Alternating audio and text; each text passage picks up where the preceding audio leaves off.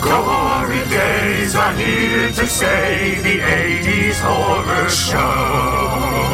Take a stroll down memory's lane, it's time to start the show. The Gory Days, the Gory Days, the Gory Days. The Gory Days.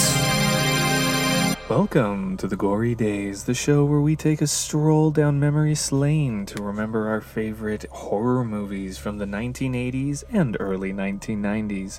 My name is Kyle, and I am your host on this voyage beyond on our gondola through the ages.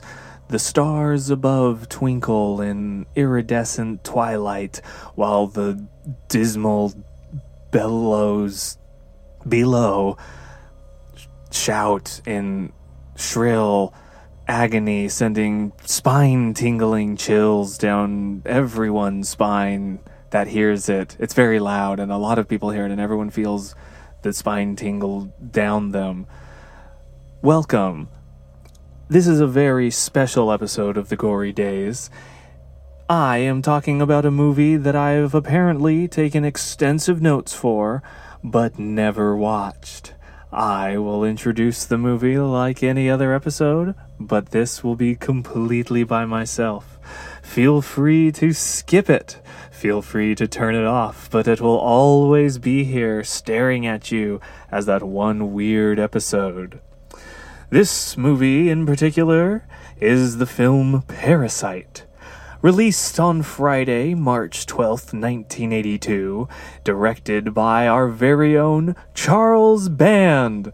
I don't know why I said our very own, but Charles Band is someone that we have mentioned before in earlier episodes. He directed one of the films that we talked about on here. It was the film Insert Film Here. And what an amazing film that was. Charles Band really brought that picture to life. I especially liked how the male lead performed. He was great, while the female lead left much to be desired. Written by Alan J. Adler, Michael Shube, and Frank Levering, this movie stars Robert Glaudini and Demi Moore in her first film debut.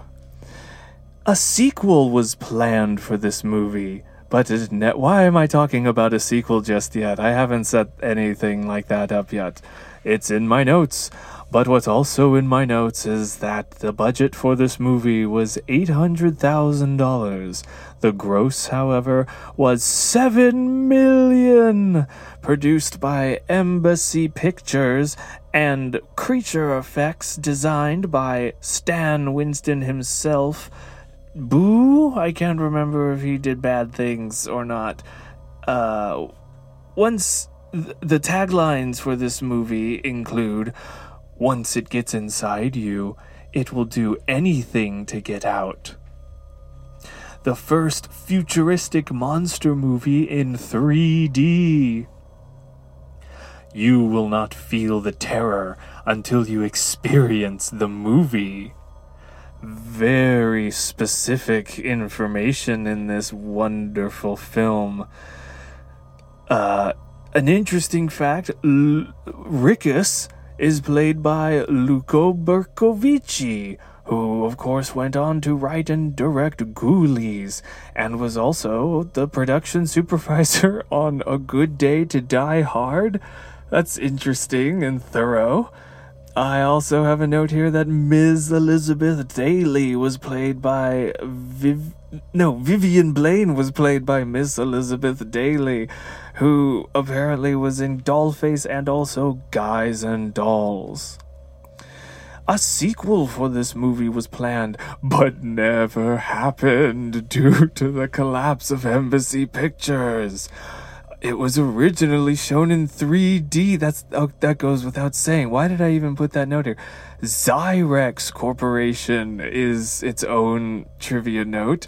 Combines early 80s most popular films, Mad Max and Alien, while also hopping on the 3D bandwagon. That sounds more like an analysis than a piece of trivia. The last thing I have here, excuse me, is facts. President Ronald Reagan and future car Lamborghini. Competing films at the time include Death Trap, starring Michael Caine and Christopher Reeve, and Diner, starring Steve Guttenberg, Mickey Rourke, and Kevin Bacon. Popular music at the time was the song Centerfold by the J. Giles Band. This movie received a Rotten Tomatoes score of 11%. Rottenness or freshness. I haven't seen the movie, but if I had, it would probably sound something like this.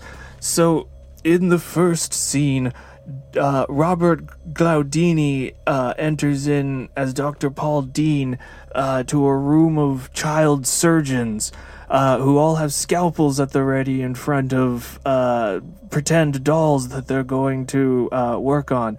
And when he opens his mouth, instead of what he expects to be his voice, instead it's a dog barking, and all the kids open their mouths and it's dogs barking too. And then he wakes up, and I can't continue on. I didn't watch the film, and I'm not going to make it up on the spot.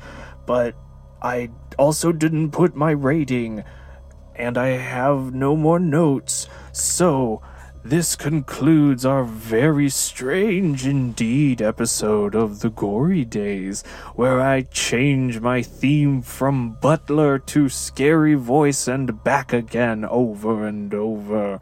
Sir, stay scary out there. Oh, before we go, tune in next week for a regular episode with another good movie. Stay scary out there. The Gory Days. The Gory Days.